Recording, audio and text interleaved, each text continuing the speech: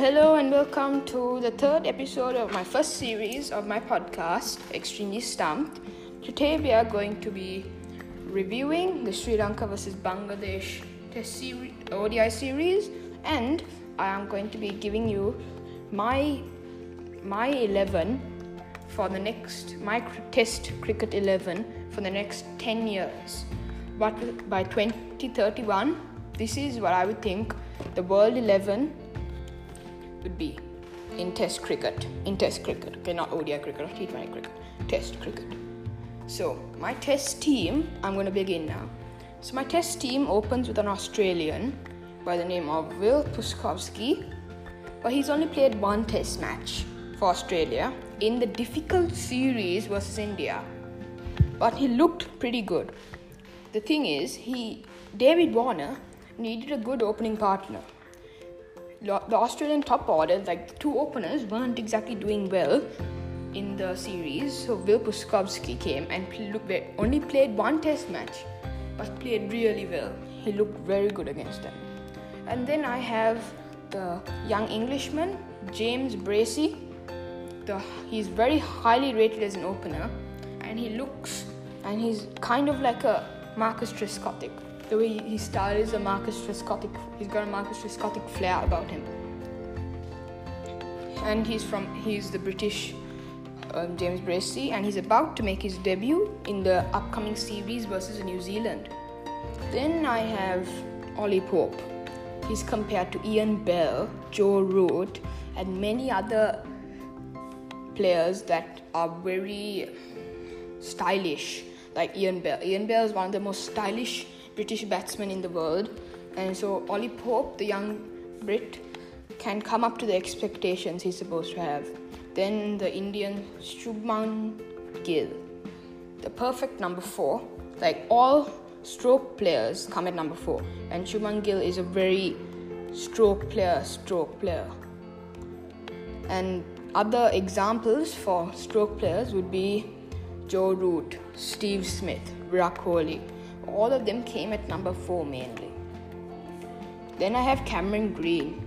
He can hit the ball quite well, and he offers quite a bit of pace as well. So he will be pretty good in 10 years. Then I have Pathum Nissanka at number 6, the first Sri Lanka to score 100 on debut away from home.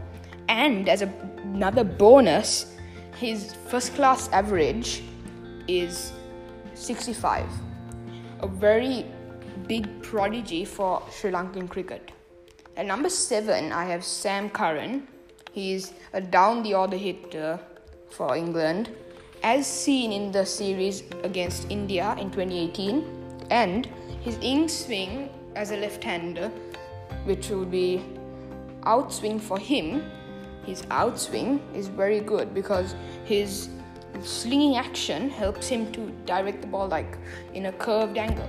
So it goes outward for a left-hander and inward to a right-hander.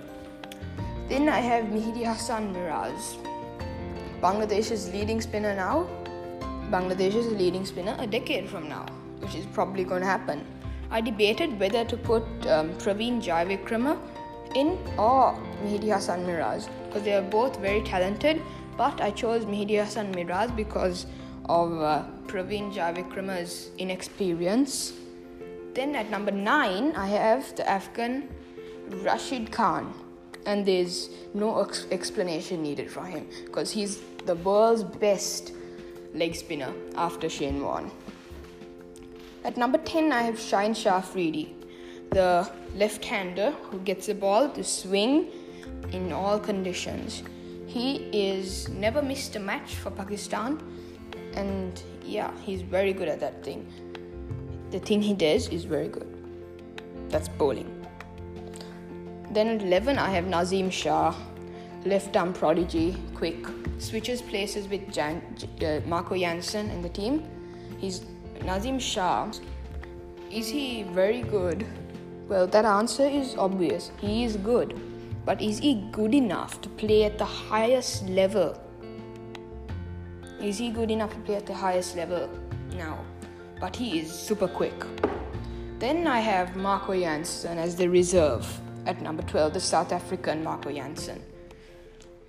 The left arm quick and has been scouted by the IPL as well. He's pretty good. Then, that's my team. So I will give you the names. Australian Will Puskowski at opening. Then 2, Englishman James Bracey. 3, Englishman Ollie Pope. 4, Indian Shubman Gill. 5, Australian Cameron Green. 6, Sri Lankan Pathum Nissanka. 7, Englishman Sam Curran. 8, Bangladeshi Mehdi Hasan Miraz. 9, Afghanistan's Rashid Khan. 10, Pakistan Shahid Shah Afridi. And 11, Pakistan's Nazim Shah. And in the reserve is South Africa's Marco Jansen. Now we will move on to the Bangladesh versus Sri Lanka ODI series preview. This will be pretty good and I'm looking forward to this. I'll be watching it, I think. And so basically, Sri Lanka versus Bangladesh, I'll be supporting Sri Lanka because that's where I live. And yeah, Sri Lanka and Bangladesh, except it will be very, very good competition. But I'm supporting Sri Lanka, so I want Sri Lanka to win. So then the return of Shakib Al Hasan to the squad and Mustafizur Rahman will be pretty exciting, as Mustafizur Rahman is in really good form right now. And Shakib Al Hasan hasn't been in very good form. Then Hossein Shanto has been dropped from the Bangladesh ODI squad, which is a bit surprising as he scored pretty well in the first test. Then Kusal Perera of Sri Lanka has been given 2 tours to prove himself as captain. The first will be against Bangladesh. He wants Sri Lanka to play fearlessly, as in play like it's in the nets, and to be yourself.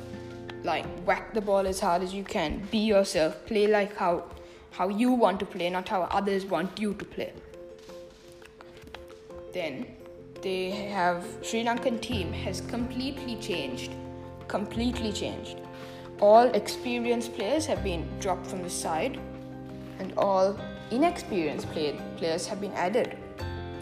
This will be good, as this will hopefully be the rise for Sri Lankan cricket after that massive drop from 2017-18. So that will be all for today, and I hope to see you next week in an interview. I hope you will enjoy this. I hope you enjoyed listening to this podcast, and thank you.